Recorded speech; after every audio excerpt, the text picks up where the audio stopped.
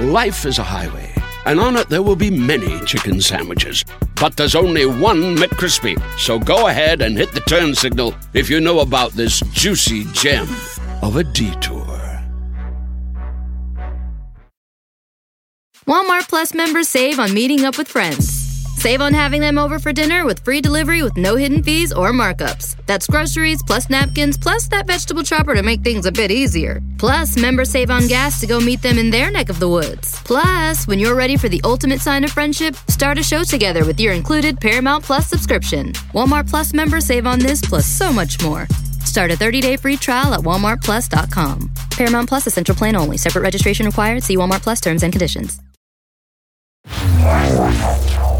Welcome to Star Talk, your place in the universe where science and pop culture collide. Star Talk begins right now.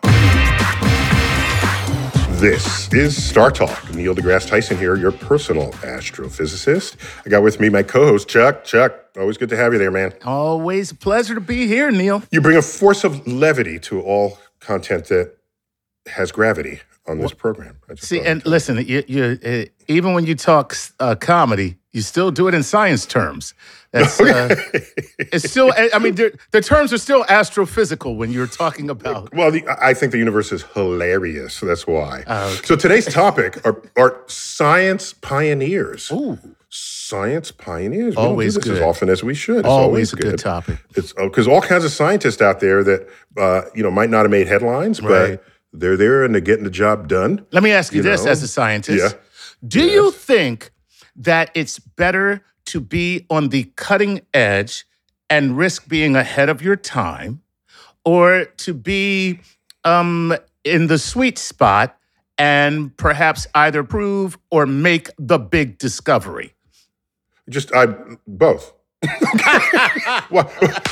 Why you got to make everything binary, Chuck? We live in a spectrum world. Well, anyway, we've got a guest today who has some expertise in finding scientists who are pioneers and are worth talking about. And we've got Danni Washington. Danni, welcome to Star Talk. Thank you very much. Hey, what's up? It's so good to be here. I'm really excited. I've been looking forward to this for a very long time. Excellent. And you'd reminded me we had met several years ago. You had attended a live recording of Star Talk at the American Museum of Natural History under the sphere of the Hayden Planetarium. So it's great to have you sort of back in the fold. Yeah, totally full circle. You've been busy the last few years. And first, you've got a podcast called the Genius Generation Podcast.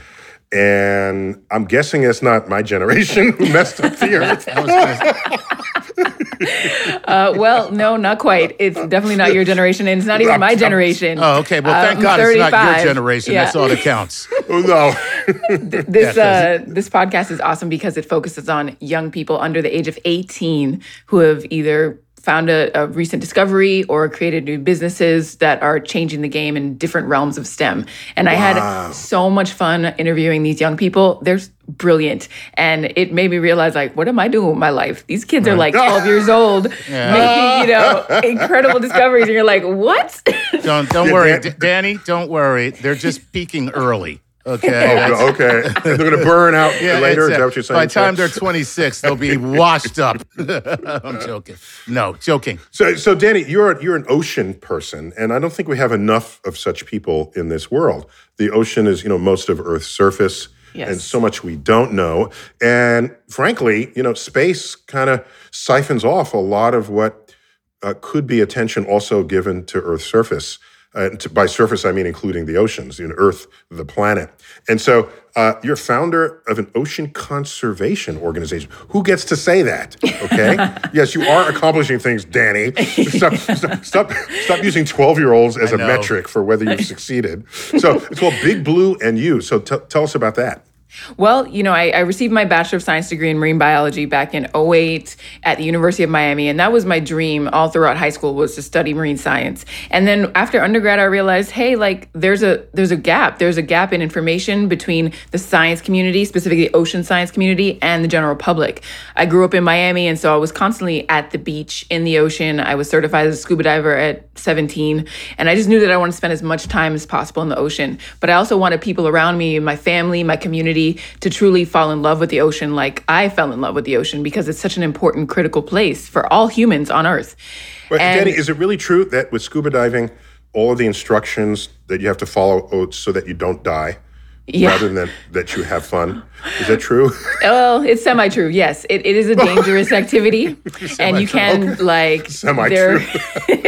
No, it's very true. You need also, we shouldn't be surprised that as a resident of Miami, people there have a front row seat in the behavior of the ocean. Yes. Right? I mean, not only with hurricanes, but you look at a map of the future sea level rise, and Florida's gone. Yeah. It's just gone. Yeah. Gone. Underwater. So is that part of the baptism that you experienced growing up? Yeah, excuse the term. The baptism. Oh, yeah, I guess so. Baptism is water. It does involve water. As we talk about the submersion of all of Florida underwater. Oh, my God. Tell us about your baptism.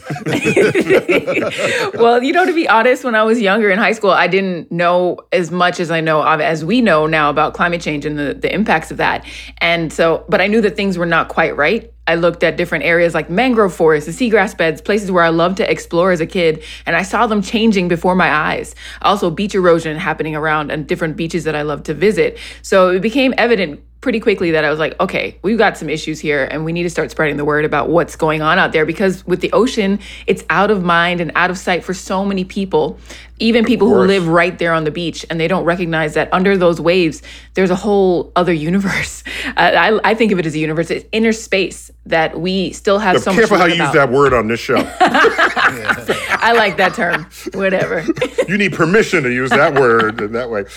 Could you tell us, this is something I learned. I was like a full-grown adult. And I said, what? Is that what they're called? These trees that grow at the intersection of land and waterways. Mangroves. They're called mangroves. Yes. Why? What does that even mean? And why so sexist?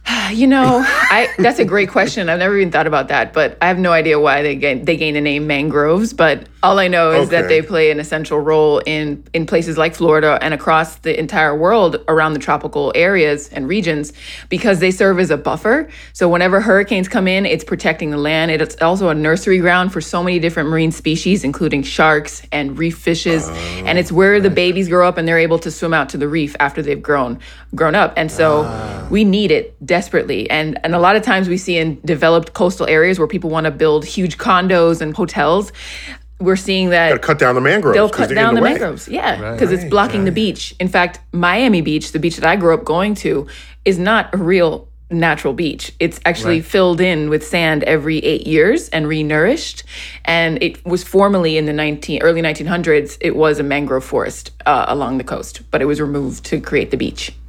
Wow. Okay, so Chuck, I think mangrove should be a new haircut at the barbershop. The mangrove. Get my mangrove going here. That's a man groom. That's a man. The man groom. Groom me with the mangrove. You also have a lifestyle brand. Who does this? You have a lifestyle brand called the Mocha Mermaid. So what's up with that? What? Totally. Oh yeah. I know, right? Wait, right? You're a marine biologist and a black mermaid? That's me. That's me in a nutshell. Yep. Yo, that is dope. That's totally dope. That's okay. dope. Thank you. I love it. Well, I've always been fascinated by the idea of being half fish or half marine mammal and half human. And as a kid, that's called mentally disturbed. By the way, I don't think it is. Clear. I don't think it is. The reason is that I've always wanted to be able to spend as much time as possible underwater, and being a mermaid or looking into that mythology, that's been seen throughout history, human history. Every culture around the world has had some type of ocean or water goddess, deity, whatever, in their mythology. And I think there's something to that. I love the story behind it. It began in Africa with like Mami Wata and different ideas in the religious practices that talked about these half water beings.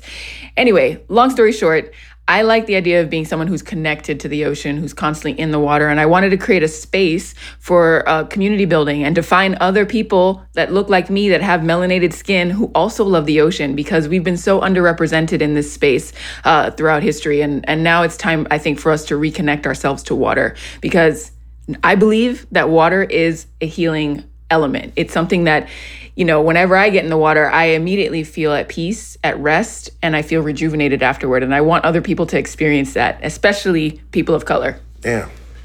Let's get back to the subject of why we have her on the show. And that's to talk about science pioneers. Because you've written a book on science pioneers. And you told us offline that you began this during COVID, and it got published just a few months ago, at the end of 2021. So I'm glad you did something productive during COVID, which is more than most people can say. Okay. Oh my gosh! Yeah. Instead of just binging on Rick and Morty, you actually wrote something. Right. So this is great. Now, did you? But did you make sourdough? I mean, because if you didn't, that was another one. I'm not a baker. I really don't bake that much, so no.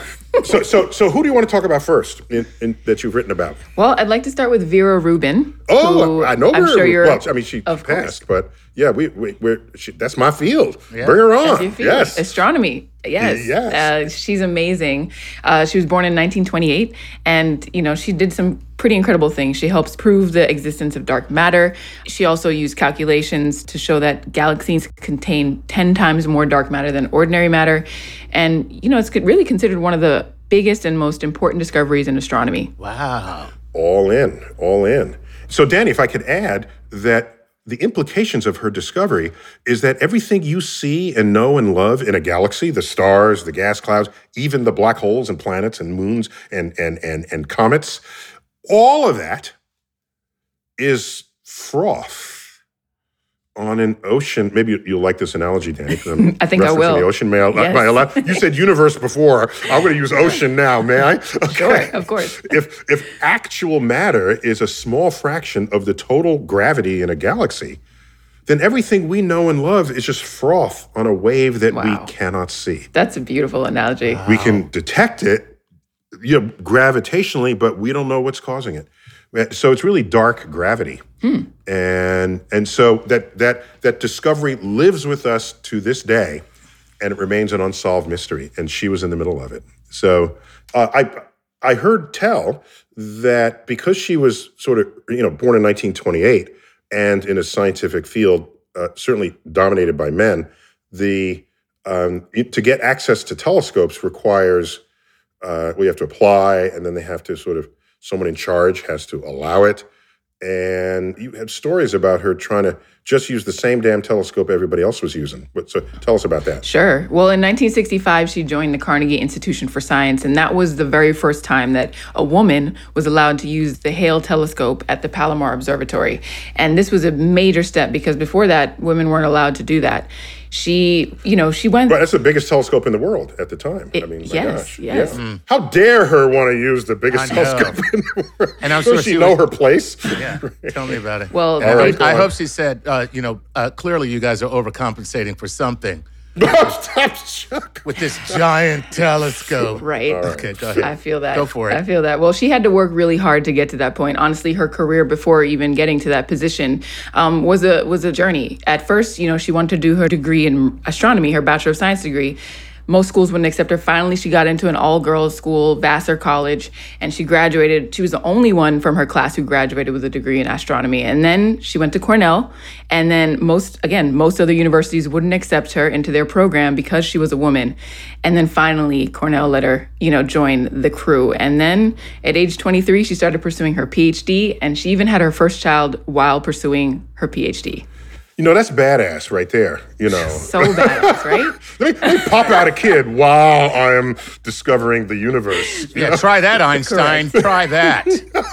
Exactly. And in fact, she ended up having 4 children, successfully, completing her PhD, and all this research and all these discoveries happening within her career alongside her husband, and they just lived an amazing life. And it turns out that all 4 of her children ended up pursuing PhDs in STEM fields as well. Wow. And so what's this about bathrooms at the observatory? I heard rumors about this, but you got the untold story. What is that? So the story about the bathroom issue with Vera was that there were no female bathrooms in the observatory. So what she ended up doing was taking a piece of paper and placed it right over the men's, symbol and made her own bathroom. And that, I think, was very significant in just the symbolism of it, where she made her place. She paved her own way and made sure that she had what she needed to pursue her dreams. Wow. So let me ask you something. So for her to get to where she was required some kind of tenacity, all right? It's not putting up with status quo, but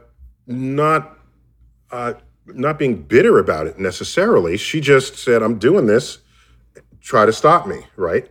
And exactly. And I worry that sometimes people today, if it's a force operating against them, and then they just kind of lose it, right? And then they recede rather than continue to push to change the world, because it is not easy to change the world.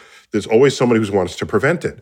So this seems like a character trait that was very important for her to succeed. Definitely. Tenacity is definitely the word that I would use to describe Vera, because she made a way when there was no way and figured out other alternatives for her to get to where she wanted to go. And I just love that about her. And again, she did it while raising a family, while doing everything that, women, quote unquote, are traditionally known to do, while being a badass astronomer. Right. Wow. And in my field, we recognize, we do recognize discoveries, basically, no matter who it is. And there's some lapses that occasionally need correction, of course, but today, Vera Rubin has a telescope named after her. Yes. Did you get to put that in? Because that happened only recently. No. Did that get it into your book? It didn't make it in the book, but I did mention. Oh, my God, because it just happened. It just happened. Oh, I you wish. need like an addendum. Yeah, so, the current most powerful telescope in the world is named the Vera Rubin telescope. And it's this humongous telescope. It has the largest digital camera ever built. Okay, it's the size of a human being, like the detector surface. Wow. All right, and you just walk into this camera, and it's designed to take snapshots of the sky continually, which you can then stitch together and basically make a movie of the night sky. And the value of this is, just think about it. Just think about this. What have we been doing the whole, ever since we've had telescopes? Let's get one image in this one moment that I happen to be looking. But suppose something happens an hour after you shut off the telescope, or you're in the bathroom, or suppose something happened. Do you miss that? Or suppose something happens only in 24-hour increments. And so you see it and you think it's natural, but it's only doing something for you in this 24-hour increment, and you're missing all the rest of the time. You can be biased by how the data has been obtained. So this telescope is called a Large Synoptic Survey Telescope. And that was too many syllables. I'm glad we renamed it, no matter who we renamed it to, but got to be renamed for Vera Rubin. Nice. And it's the Rubin telescope. And when you're the name of a famous telescope, every discovery that comes out of it, your name is attached to it. Your name goes onto it. Oh, yeah. Wow. Well deserved. Well, that's a fitting legacy, that's for sure. Absolutely. Yeah. Especially because she never received a Nobel Prize, even though many of her colleagues did throughout her career. It's wild. Yeah, exactly. You mentioned it, that she discovered dark matter in galaxies. Yes. Today, that would have clearly won a Nobel Prize. But was sort of overlooked at the time by the Nobel Committee. And there are other Nobel Prizes that had gone to astronomers in the day. Yes. One of them went to the discovery of pulsars, to the man in charge of a project who didn't actually make the discovery. A woman did. Her name is Jocelyn Bell. Wow. So Jocelyn Bell is another one of these people who doesn't get. Now you gotta make another book and put her in. Exactly. Yep. I think we should do another one, part 2. Hey, Danny, what are you doing on this show? Get the hell back to work.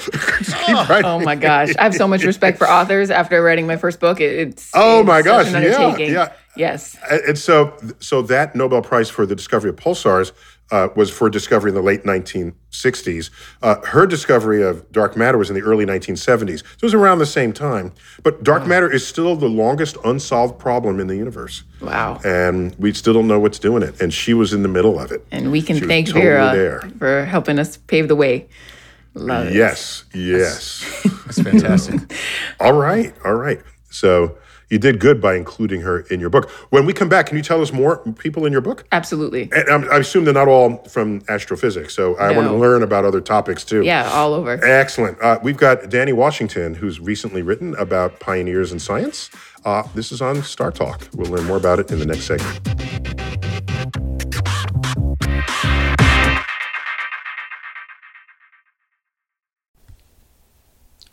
This podcast is supported by FedEx. Dear small and medium businesses, no one wants happy customers more than you do. So you need a business partner just like you, like FedEx, who understands your passion for serving your customers because they have the same commitment towards you. That's why FedEx offers you picture proof of delivery, packageless and paperless returns, as well as weekend home delivery to 98% of the US on Saturday and 50% on Sunday. See the FedEx service guide for delivery information. What's more, FedEx Ground is faster to more locations than UPS Ground. Trust FedEx for timely deliveries. See what FedEx can do for your business. Absolutely, positively FedEx. Whether you're a family vacation traveler, business tripper, or long weekend adventurer, Choice Hotels has a stay for any you. And that's good, because there are a lot of me's. Choice Hotels has over 7,400 locations and 22 brands, including Comfort Hotels, Radisson Hotels, and Cambria Hotels. Get the best value for your money when you book with Choice Hotels. Cambria Hotels feature locally inspired hotel bars with specialty cocktails and downtown locations in the center of it all. Hey, that's me. Radisson Hotels have flexible workspaces to get the most of your business travel and on-site restaurants. That's me too. And at Comfort Hotels, you'll enjoy free hot breakfast with fresh waffles, great pools for the entire family, and spacious rooms. Hey, that's me too. I guess I'm just going to have to stay at all of them. Choice Hotels has a stay for any you. Book direct at choicehotels.com, where travel comes true. Life is a highway, and on it there will be many chicken sandwiches. But there's only one McCrispy. So go ahead and hit the turn signal if you know about this juicy gem of a detour.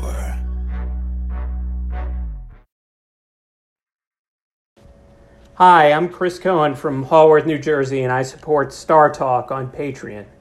Please enjoy this episode of Star Talk Radio with your and my favorite personal astrophysicist, Neil deGrasse Tyson.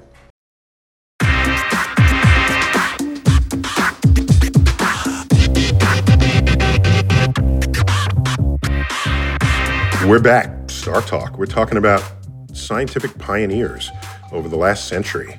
And I got someone who wrote a book on them, Danni Washington. Hey. And Danni, you did this. I mean, your background is in marine science, but you took on this project because you felt that there were some scientists who needed some attention, and somebody's got to do it.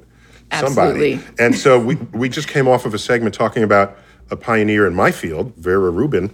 But you also, tell me some more. You have someone from the field of medicine? Yes. Yeah, who do you have there? Alice Ball.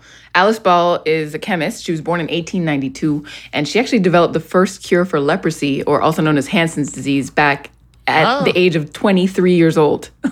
Okay, that's great. But if she's born in 1897 and discovered cure for leprosy, that's too late for everybody in the Bible. Yeah, way too late. Way too late. They had Jesus. No, they had Jesus. It's okay. It's true. They had Jesus. No, All right. Jesus was basically the whole entire health insurance policy. Yep. For everybody. Of the entire biblical period. You know what I mean? It's just like oh my God, my skin is falling off. Put some Jesus on that. Okay. My leg, I got can't a tube walk. of Jesus. Help me, I can't Jesus. walk. Put some Jesus on that. Okay. Oh God, I can't see. Oh, come on. Here you go. Put some Jesus on that. Put some Jesus on that. We good now. You good? You good? You good? You can see? You can walk? You can see. All right? All right, so she's born 1892? Yeah, 1892 in Washington And she did State. this when she was 23. Yes. Yeah. That's badass right So there. badass. So tell me about leprosy. I mean, it sounds like like we were saying, like a biblical disease, but what actually happens? Does anyone get it anymore? Well, people do get it, but they're using more modern technology to help cure it. So they don't use what Alice Ball originally created. They have new pharmaceutical products that are helping. But her initial discovery of this specialized treatment really helped those suffering not to have to be put away into like a camp and like taken away from society. Now they were able to function. And what I loved about it is that, she did it through her own curiosity and figured out after researching kava root, she was at the University of Hawaii at the time, she was playing with the kava root and then it moved on to this thing, a tree called the chalmugra tree, which is in Hawaii. And then she distilled it down and then figured out if I inject this into the skin of someone suffering from leprosy, it'll actually heal the sores that end up coming up. Wait. Stop. Who does this? Exactly. Here's a tree. Let me extract this root, boil it down. Do you want to be a test subject? How does where does the thinking come from? And who lets you do that? And who lets you do that? You know? Well, my arm's falling off. You inject anything into me. Right. My arm's going to fall off. You know what? You got a point there. There you go. Right. And so they put lepers for a long while, they put lepers in leper colonies, which sounds really... It's depressing. I don't know what else you do in the day, but still... Yeah. You don't want to have to do that going forward. No, and the island of Molokai in Hawaii is where there was a specific peninsula where this colony existed, and it was sad because people would be taken away from their families and just living, day to day, and it was just an awful existence. And so her pursuing this cure was world changing because so many people around the world suffered from this contagious bacterial disease. Right. Was she finally recognized for this work? Well, what ended up happening was she passed away at the age of 24, tragically. What? Oh my goodness. What? Yeah. She just discovered the damn thing. And I'm going to tell you, if you tell me she died of leprosy, No, thank goodness. God. Thank God. No. Go ahead. She apparently accidentally inhaled chlorine gas in the lab. So it was a lab accident that ended up happening. And her advisor had to fight one of his colleagues who published a paper claiming that her cure was his method, the Dean method. And it wasn't until later in the 20th century that a librarian at the University of Hawaii saw that there was one chalmugra tree on the campus. And she did some research, a little digging, figured out that Alice was the one who did all of this. And then finally, many years later, she got some recognition. The Lieutenant Governor of Hawaii declared February 29th Alice Ball Day in 2000. Wow. Cool. Pretty well. Cool. So wait. So that can't be every year then? Oh yeah, because it's a leap year. Not every year has a February 29th. Which is kind of random. Yeah, I don't know why they would choose that day. I don't know if it was her. Yeah, that's so. Somebody should have checked out the calendar on that one because I would have. Yeah. Okay, so every 4 years we'll celebrate. We'll celebrate Alice. Alice. Yes. She's like the World Cup of scientists. That's cool. Okay, every 4 years. There we go. It might make it even more special. True that. So, Danny, I've got a geeky calendar thing because it's one of my side avocations is thinking about calendars and whose calendar is accurate and who's. So, in the year 2100, that would normally be a leap year, but in the current calendar rules, it's not. So, really? It will not have a February 29th. So we'll go 8 years without getting to celebrate her contribution. So we should just go back to Lieutenant Governor of Hawaii and fix I agree. that. Change a day. Make it. Yeah, if you go there, tell them to call me. We'll straighten that out. Whatever happened to the Dean character, who sounds like such a dick? I don't know. I didn't do much research about him.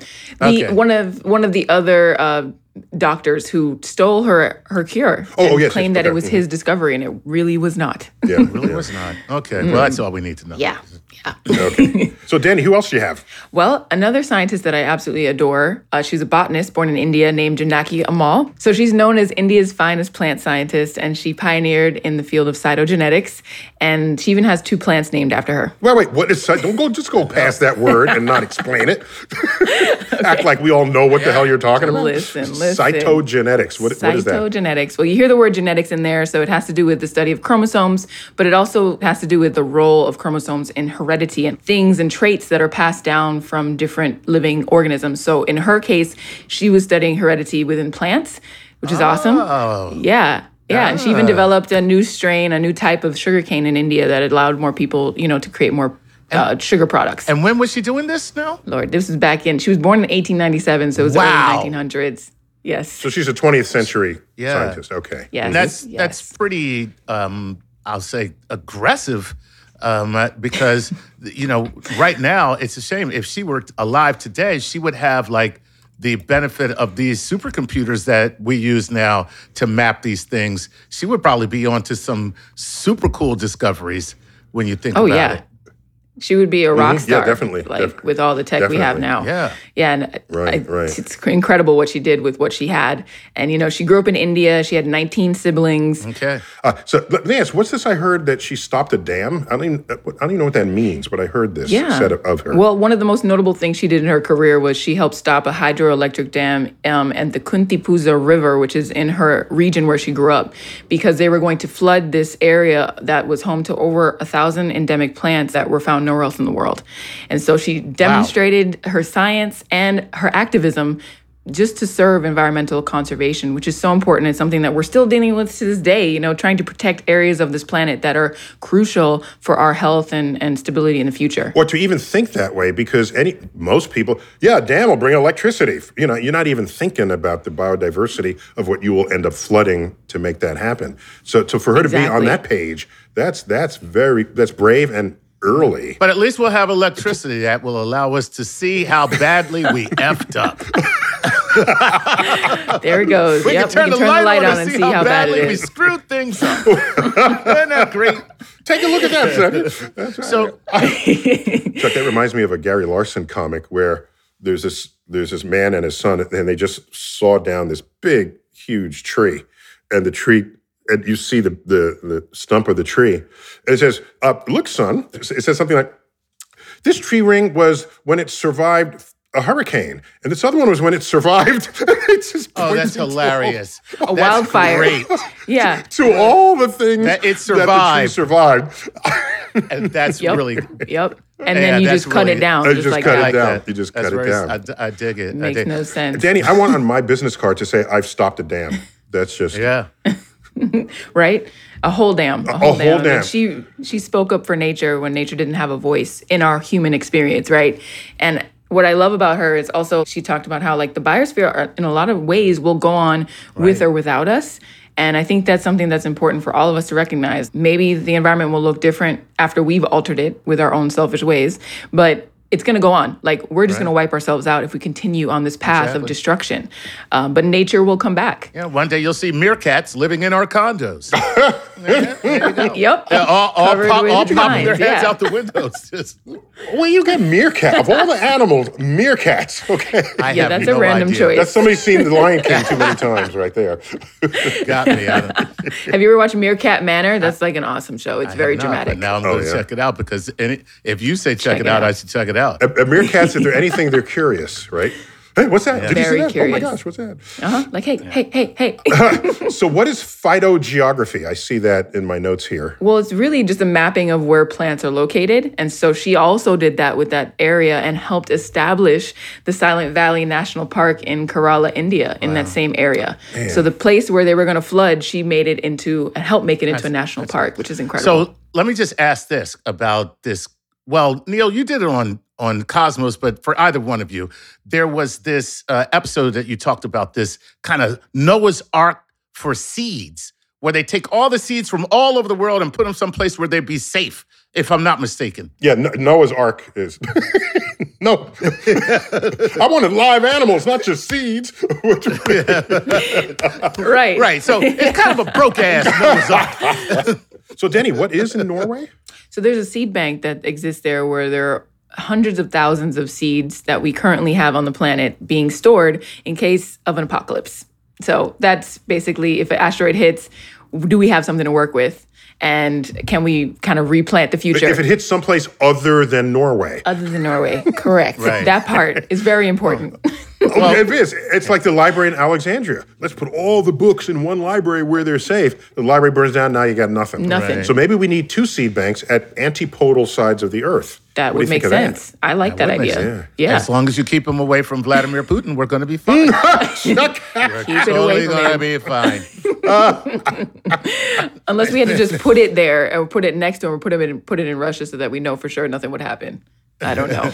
Okay, so you have the seeds, but you need so is a seed all you need to just restart civilization? There is so much more. We live in this beautiful biosphere that has so many different moving parts. And I mean, just with plants alone, especially crop plants that we use for food, we need bees, we need pollinators, butterflies to help spread the pollen and actually continue the cycle. So we've got a lot of work to do, and it can't just depend merely on the seeds. Well, I saw an episode of Black Mirror where they had a bee drone. Yes. That I didn't see that episode. Yeah. Brilliant. And because the show is Black Mirror, things don't end well. but the idea was great. You know, you're running out of bees, just invent a new kind of bee drone, and then there you have it. By the way, there's a sequel coming out where every show ends happily. It's called White Privilege Mirror. Whoa. Instead of Black Mirror. Check. Here's your seat at the table, sir. There you go. Everything turns out great for you. Everything's got to be about be black with Chuck. Come Chuck on. It's only because I live in America. That's all. Right. Exactly. All right, we're going to take a break. When we come back, more from Danni Washington. And we learn more about her and who she's written about in her book on scientific pioneers on Star Talk.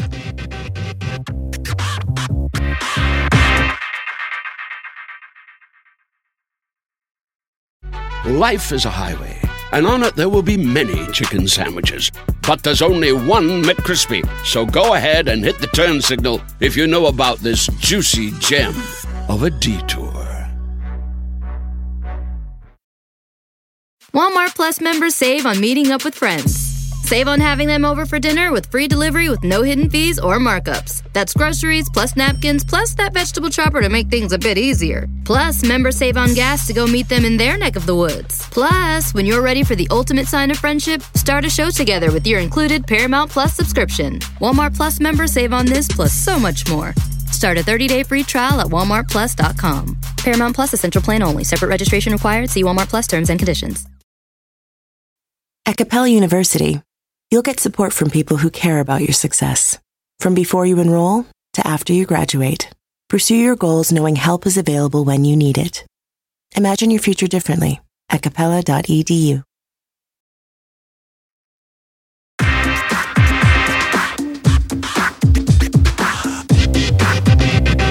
We're back, Star Talk.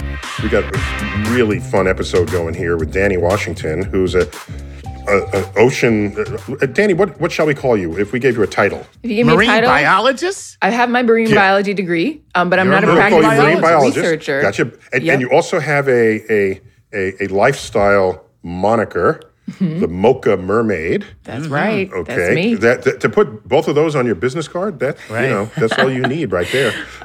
Oh yeah, every time. And how do we find you on social media? What are your biggest platforms there? Oh, my personal platforms, you can find me at Danni Washington on all Instagram, Twitter, Facebook. And Danni all with of it. an I. Yes, Danni Washington. Thank you for clarifying. Yep, Danni with an I, 2 N's, and Washington spelled like the state. Not 2 N's in Washington, but 2 N's in Danni. 2 N's in Danny, exactly. Yes, okay. So Danni Friends Washington. Washington would be even better. Washington. Washington. Give it a little, put a little juice in this it. is for, and that is your handle for which platforms? All platforms. So you can find me there. You can also follow my organization, Big Blue and You. It's a nonprofit out of Miami where I'm from. And we teach young people about the ocean through art and science combined. And we love it. It's Big Blue and You on all platforms as well. Wait, and your podcast, which also reaches for younger audiences. You're trying to, I know what it is, Chuck. I figured this out. I know where you're going. She's going to be queen of the universe, right? Because she's training this whole next generation of people. That's how you do it. And then they will just follow her every command. Yeah. And then they take over the world, and they get rid of us. Admit it here on Star Talk, Danni. This is your plan, your master plan. We found out your world domination plan, Danni. we caught you. We know what it is now. Listen, I gave up on adults a long time ago. Okay, kids are where it's there at. you go. Yeah. They know what's up. I know That's this true. much. You've inspired me. You are the Mocha Mermaid. I am going to now be the Coco Comedian. Coco Comedian. All right. You're hilarious. So we got time for like one more person. Is there someone else who's like special to you Oh my that gosh. you profiled in this book? Yes, my favorite, absolute And Chuck, favorite. I have to explain to Chuck. Chuck, when I say she profiled it, it's not a cop thing. You know that's Correct. where I was going, Neil. I know, Let's be this is what I'm clear. saying. I just have to clear you. I just got to preempt Chuck's thing.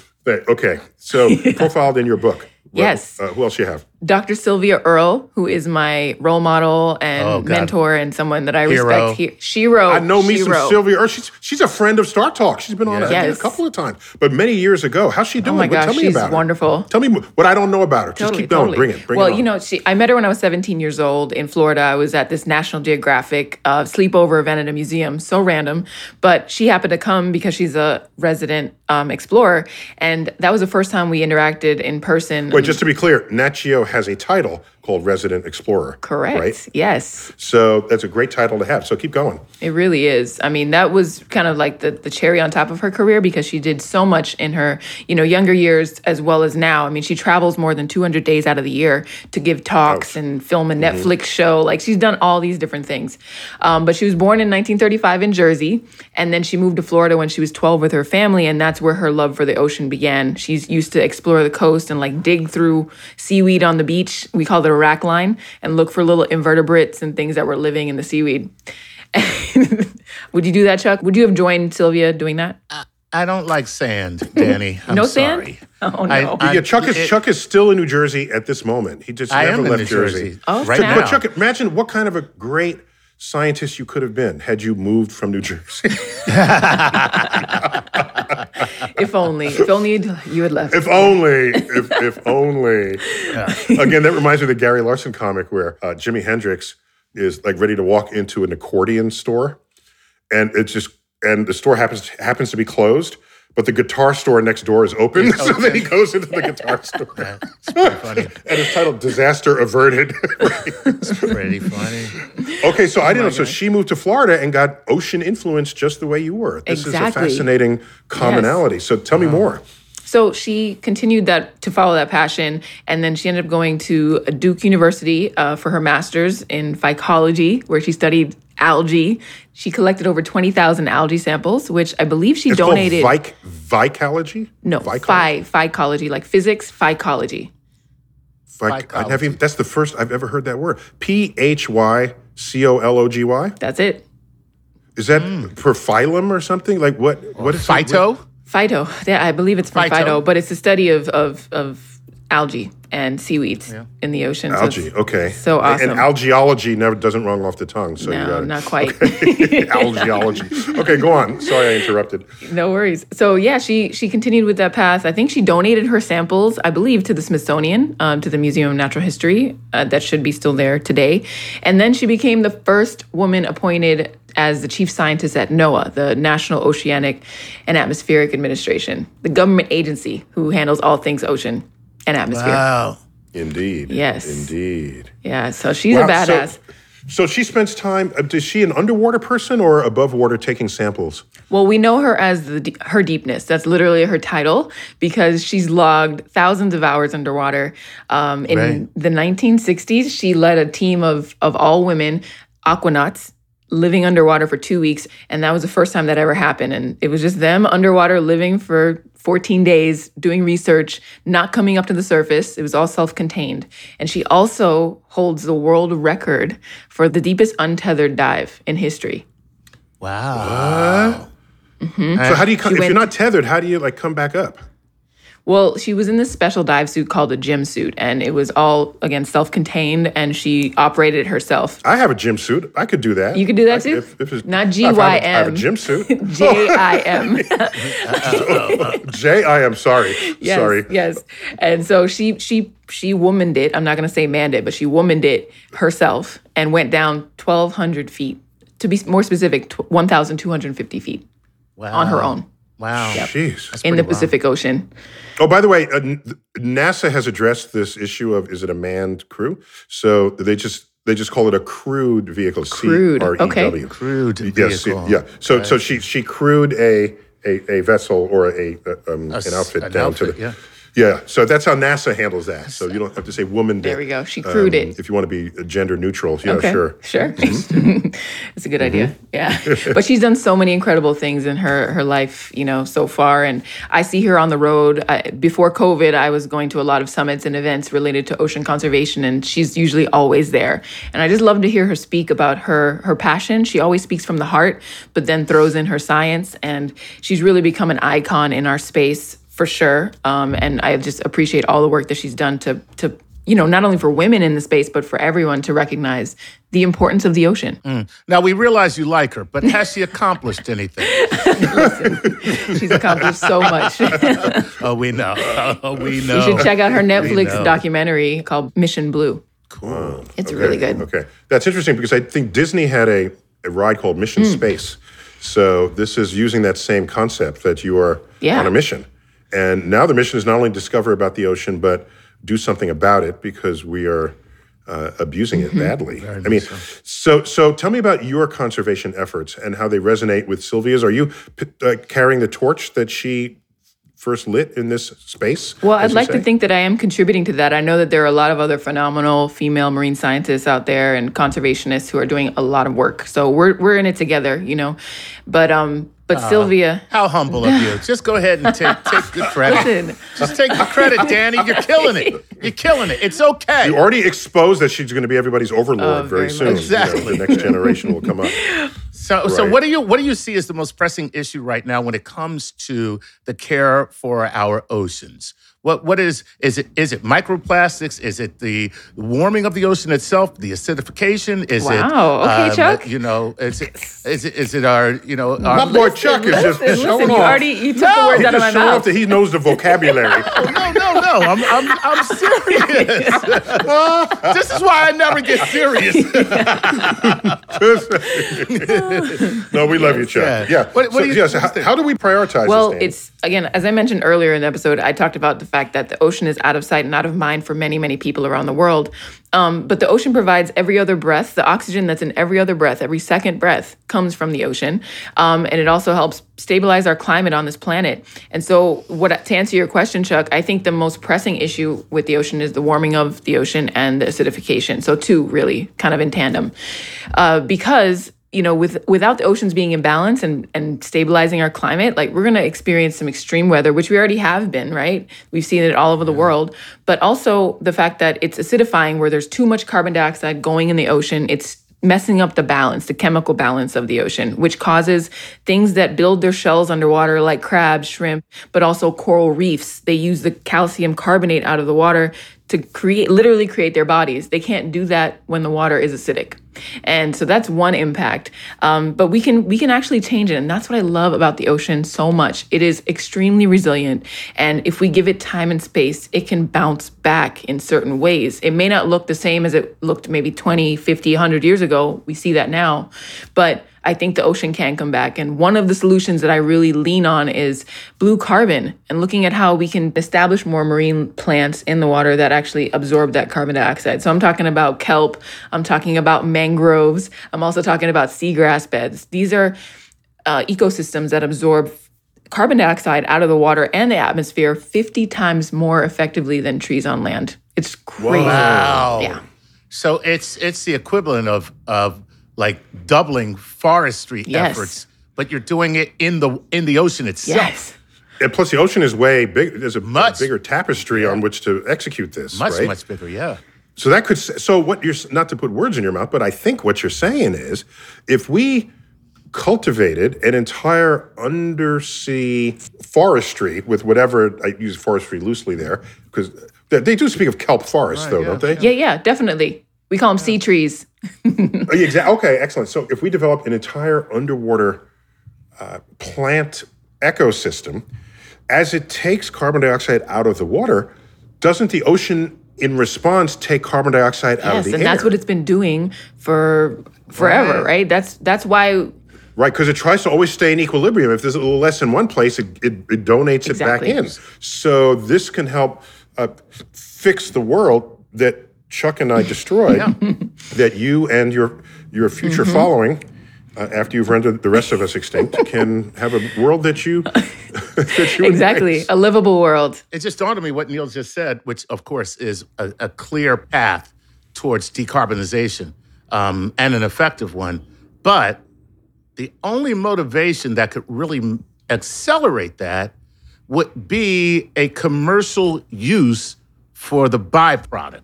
And so do you know of is there any kind of seaweed-based or kelp-based kind of product line that we could, and not just for your skin or something, something that has... Chuck, I got this. I'm done with kale.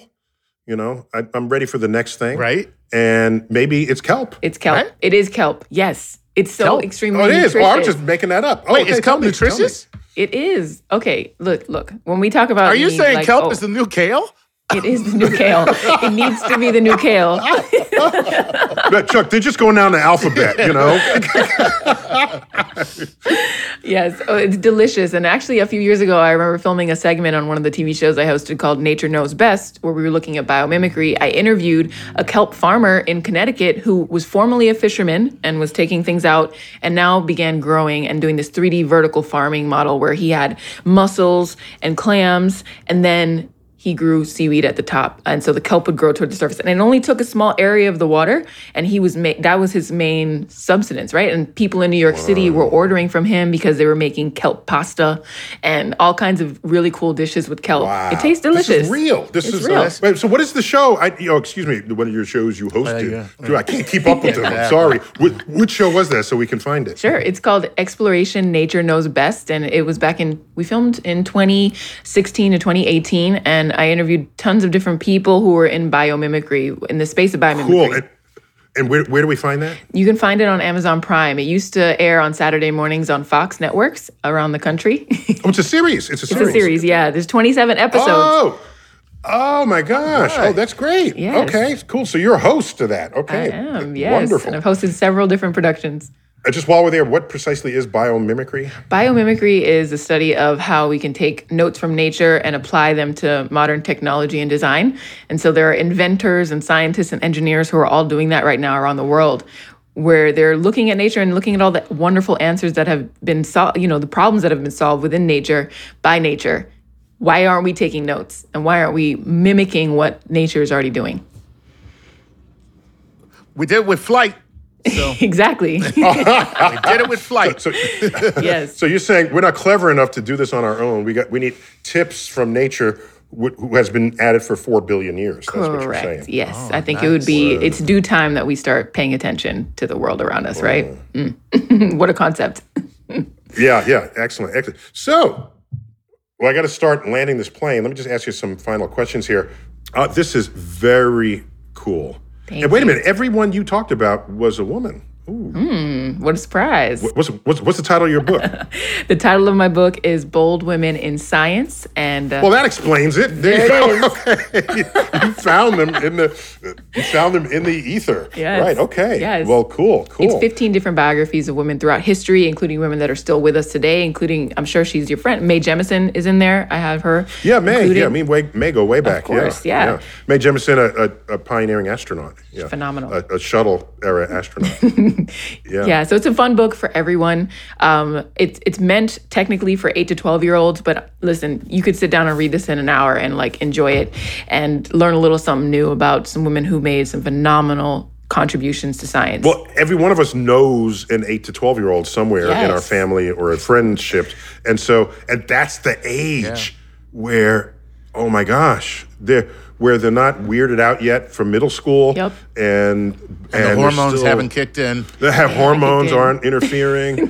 Oh my gosh. I wish I had this book when I was a kid, literally. And that's the reason, and the main reason that truly motivated me to write it was because I knew this is something that if I had had this at 8 years old, it would be the world domination. You might have studied oceanography. You might. World domination would be but you already did. It would be so complete. It would be complete faster. How about that? Faster. There you go. Yeah, we would have been having this interview, and you would be 18 years old instead of whatever you are today, right? It would have been accelerated progress. Absolutely. In the arc of life. Very, very cool. So, yeah. All right. So, Danni, thanks for sharing your time and your expertise and your reflections on something that not enough people think about in this world. And we need more of that. And I hope this is not the last time you'll be on Star Talk, because this topic comes up all the time. And plus, we got to have a whole conversation on just ocean conservation. Yes. Unto itself. I'm game. Right? This one we focus mostly on your book, but there's so much more out there. And what do we do with our plastic? That's we'll hold you entirely accountable for that. Okay? For the solutions there. Okay, you're holding me accountable. All right, I'll bring some solutions. I got it. Listen. Yeah, that's right. I've got them. I work with a lot of great people who do too. So, yep. Excellent. All right, Danni. Great to have you. Chuck, always good to have you on Star Talk. Always a pleasure, always. Neil deGrasse Tyson here, your personal astrophysicist. As always, keep looking up.